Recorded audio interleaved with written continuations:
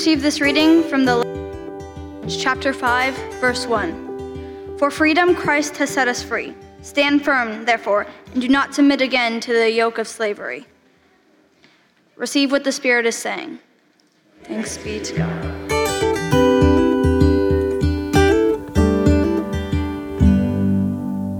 Friends, let's now pray together. Loving and great God, we thank you for the beauty of this day. Us in your grace and in the breath of Spirit. Help us now, O God, to bring our focus to you. May the words of my mouth and the meditations of all of our hearts honor you and glorify you, for you, O God, are our rock. Amen. I think it was about this time last year when I heard these words come out of my mouth. I feel like living my life, but rather that my life is living me. I don't know if maybe some of you, I wonder if you feel any resonance with that.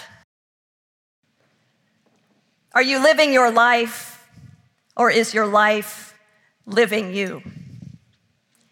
The way I describe that for me is when I start to feel like a slave to my calendar or to-do list or deadlines. At this time last year, I was feeling like the issues I was having with some illness in my body was causing all sorts of strangeness.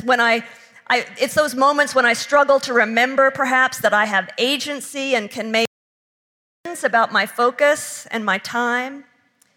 Or maybe when the realities of life really are that I just have to keep pushing to do whatever the next thing is that just has to get done. For a variety of reasons, we get pulled this way and that, like a puppet on a string.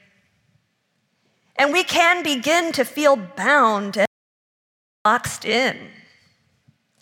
Our focus starts to become perhaps frenetic, jumping from this thing to that. Like a bug skimming the surface of an ocean of tasks and images and thoughts, struggling to engage anything with real depth. Studies have analyzed our increasingly short attention spans and our difficulty maintaining focus. One big factor they found is the sheer volume and speed of information that we receive in any given day. Using an 85-page newspaper as the measure, it has been shown that in 1986, the average human being receiving through TV, radio, and reading about 40 newspapers worth of information a day. By 2007, with the proliferation of online technology, that number had risen to the equivalent of 174 newspapers, a number that has most certainly risen in the time since they did the study. Now, systems are, as it says in Psalm 139, fearfully and wonderfully made. But, we are not wired to manage that much information, 174 newspapers worth of information every day, and probably a lot more than that. We are simply not wired to manage that much information with the kind of speed that it's hitting us. It makes everything feel like it's just speeding up and like we're drinking from a fire hose. We are, according to one researcher, collectively experiencing, quote, a more rapid exhaustion of attention resources. I would simply say it's no wonder we're all exhausted.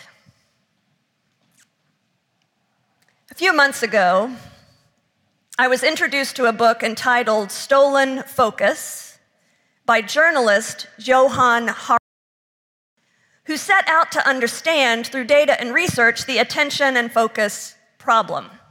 Why are we so distracted, and why does it matter?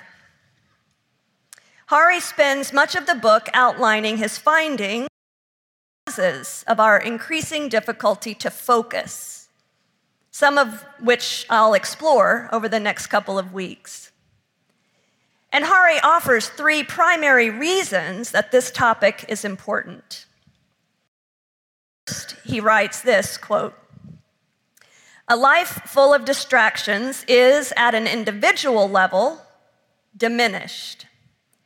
When you are unable to pay attention, sustained attention, you can't do the things you want to achieve. Through no fault of your own, there never seems to be enough stillness, enough cool, clear space for you to stop and think. One that if you are focusing on something and you get interrupted, we could come up with a list of interruptions that might happen. For me, when I'm trying to focus on something, what is usually sitting right beside me? My phone. It might as well be attached to my arm. My phone. So if I'm trying to focus on something and I get interrupted, or if anybody does, here's what we know from what the studies say. On average, interrupted, it will take 23 minutes for you to get back to the same state of focus.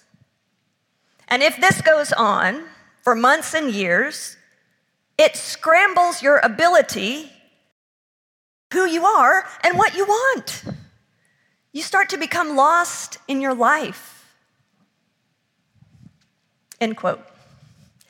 The second reason that it's wise to think about this subject is that, quote, "this fracturing isn't just causing problems for us as individuals, it's causing crises in our whole society.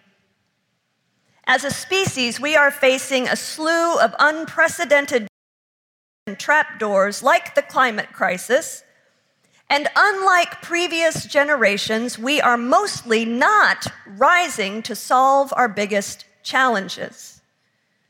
Part of the reason is that when it breaks down, problem solving breaks down. Solving big problems requires the sustained focus of many people over many years. Democracy, the ability of a population to pay attention long enough to identify real problems, distinguish them from fantasies, come up with solutions, leaders accountable if they fail to deliver them. A world full of attention-deprived citizens alternating between what was formerly called Twitter and Snapchat will be cascading crises where we can't get a handle on any of them." End quote. I really want to go on a sidebar about how things on social media, people get all focused on something for about 5 minutes and then move on to the next thing. But I'm going to not do that. Okay. And the last reason to think deeply about focus is that if we understand what's happening, we can begin to change it. As James Baldwin said, not everything that is faced can be changed, but nothing can be changed until it's faced. One of the persons that Hari interviewed is a man named Tristan Harris, a former Google engineer who you might have seen in the Netflix commentary, The Social Dilemma. Tristan was fascinated as a child and learned at a magic summer camp that the job of the magician is at heart to manipulate your focus. That coin didn't really vanish attention was somewhere else when the magician moved it. So when your focus comes back to the original spot, you're amazed. Tristan also learned that a person's susceptibility to magic has nothing to do with their intelligence. Magic, rather, is really the study of the limits of the human mind. You think you control your attention. You think that if something with it, you will know. And you'll be able to spot and to resist it right away. But in reality, that is not the case. Tristan learned from one of the best magicians in the world that it is possible to manipulate your attention and mine, to manipulate your attention to such a degree that a magician can, in many cases, turn you into their puppet. They can make whatever they want you to choose, while all along you think you're simply using your own free will. It's a little creepy. Tristan's path didn't lead to a career in magic, but rather he studied something called persuasive technologies in college. And then he created an app that got bought. And then he got carried into a whole other world. Now, Tristan was committed to using technology for good purposes, to serve the common good. But he quickly began to worry about what he was doing in the industry in which he worked. In the same way that magicians manipulate people's attention, so too those who were designing technologies were manipulating people's attention. Any tool, the powers of technology can be used for good or for ill. The business model of all the big tech companies, as much engagement, that is minutes and hours of eyeballs on the product, as possible. The longer you make people look at their phones, the more what they see. Yep, you can say it. We all know it. Ads, advertisement. The longer you look at the phone, the more advertising you see, and therefore, then what happens? The more money the company makes. This is the model. And this is the primary point. Hari writes this: the people in Silicon Valley did not want to design gadgets and websites that would dissolve people's attention spans. They're not the Joker chaos and make us dumb. They spend a lot of their own time meditating and doing yoga. They often ban their own kids from using the sites and gadgets that they and then send them instead to tech-free Montessori schools that they can afford, of course, because they're making all their money off making everybody else dumb. Works. But their business model, you see, can only succeed if they take steps to dominate the attention spans of the wider society. At one talk, Tristan quote, "I want you to imagine walking into a control room with 100 people hunched over a desk with little dials, and that control room will shape the thoughts and the feelings of 1 billion people." He said, "This might sound like science fiction, but this actually exists right now, today. I know because I used to work in one of those control rooms."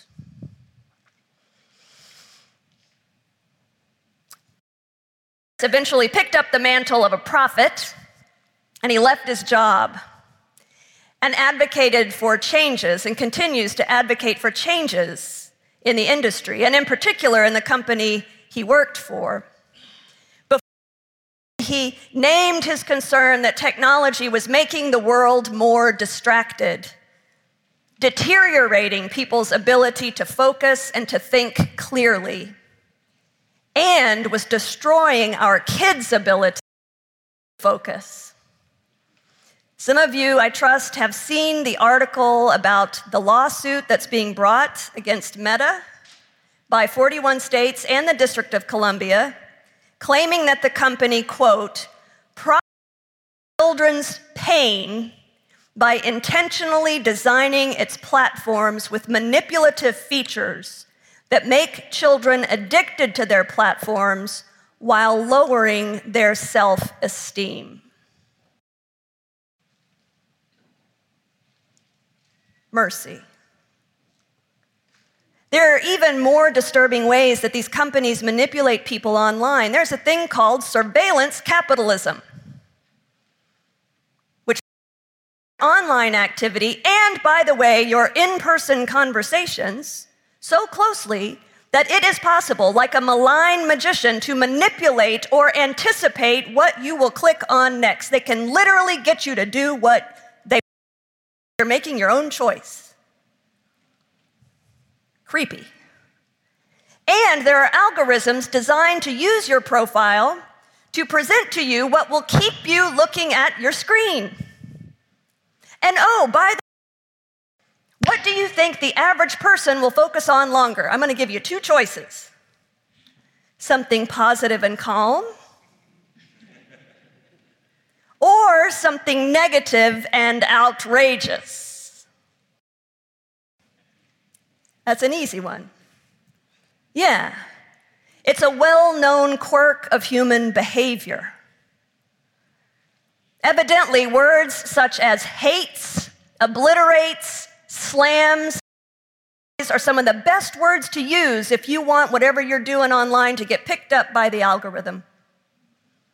And according to a major study at NYU, quote, "For every word of moral outrage that you add to a tweet, your repost rate will go up by 20% on average. And the words that will increase your rate most are attack, bad, and blame." So an algorithm that prioritizes keeping you glued to the screen will unintentionally, but inevitably, prioritize outrage and angering you. Now I'm taking my time to lay these things out for us today because this is a justice issue. And it's a health issue. And I am not, by the way, suggesting that technology and online apps are all bad or that they have no positive use. I want to hear me say that. Did everybody hear me say that? I am not suggesting that all technology is bad and that apps and online stuff, it cannot be used for good things. That is not what I'm saying. But I am convinced that the largest purveyors of online tools and apps are pushing drug-like hits of whatever they've learned we'll respond to, and thereby messing with health, our capacity to think in healthy ways, and the quality of our human relationships. It's like when the big tobacco companies knew, they knew all along cigarettes were killing people, but carried on with their ad plan of making smoking cool or elegant or rebellious or whatever it was that was going to make people want to buy cigarettes and keep smoking. Those designing the online products know things are doing not only to our brains and our capacity to focus and our children, but also the things that they are doing to the fabric of our society. If people are spending enough of angered, that starts to change the culture. It turns hate into a habit. The fake news sources know well that anger and outrage are what get the most attention, know how to get picked up by the algorithm and to go viral, And we've seen in tragic ways how that fuels violence and hatred that land upon real human bodies. I'm sharing this today because it affects all of us in one way or another, whether you spend any time at all online or on social media. The effects of all of this encompass our culture, affect one of us. And while it may feel that we are doomed to be held captive by the actions and repercussions of the tech industry, that is not the case. I'm going to share a little more about some ways that we might resist in the next couple of weeks.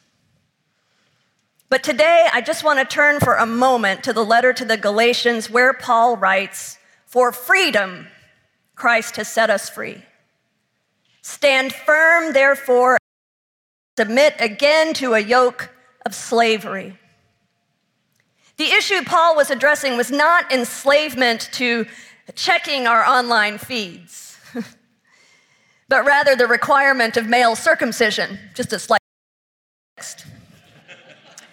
There were evidently those among the Galatians tempting them to surrender the freedom that they had gained through faith in Christ and to turn to the belief that it was up to them to earn their salvation through circumcision and follow the Jewish law to a T. This conflict stirred confusion and anger and all sorts of bad blood in the community. Paul insists that in Christ, the evidence of your faith is not getting circumcised, but rather loving your neighbor. Faith is loving your neighbor. That's how people know your faith. Paul writes a little later in chapter 5, "For you were freedom, only do not use your freedom as an opportunity for self-indulgence, for the whole law is summed up in a single commandment: you shall love your neighbor as yourself." You see, in Christ, we are set free from anything that would turn our focus away from loving neighbor as ourselves. The magicians pulling their levers and our buttons want to manipulate us and distract us to increase their bottom line. Their work, intentionally or not, draws our focus away from the things that matter most and stirs conflict and division and confusion and depression. God, on the other hand, sets us free from the things that try to steal or our lives and gives us grace to increase what? Love in our lives and in the world. We are called to resist mindless capitulation to the powers of this world and be thoughtful in our engagement, careful in our words, and good stewards of our time. I'm not saying that to be faithful, we have to give up sharing photos and celebrations and prayer concerns and funny memes and reels on social media. I'm simply reminding us that there are forces and other online spaces that truly desire to consume our time and to manipulate our focus. Their tactics are tricky and manipulative and addictive. But for freedom, Christ has set us free. And there is, friends, no one in heaven or on earth stronger than Christ, who with a word to cease and the waves to lie down, who disarmed his opponents and their coded messages with wisdom and power. There's no one sitting in any control room anywhere that has more power than Christ. An advocate who is always there to help us stand firm and not submit to any yoke of bondage. We have a God who never controls or coerces us, but rather graces us with free will free will. No one can take that away from us. It is a gift to us from God, and it is up to us to use that. We have the responsibility to use our free will to make love real in the world. So be encouraged and be thoughtful. And most of all, be loving with yourself and with your neighbor. Because love's power is far greater than the magical manipulation. Thanks be to God. Amen.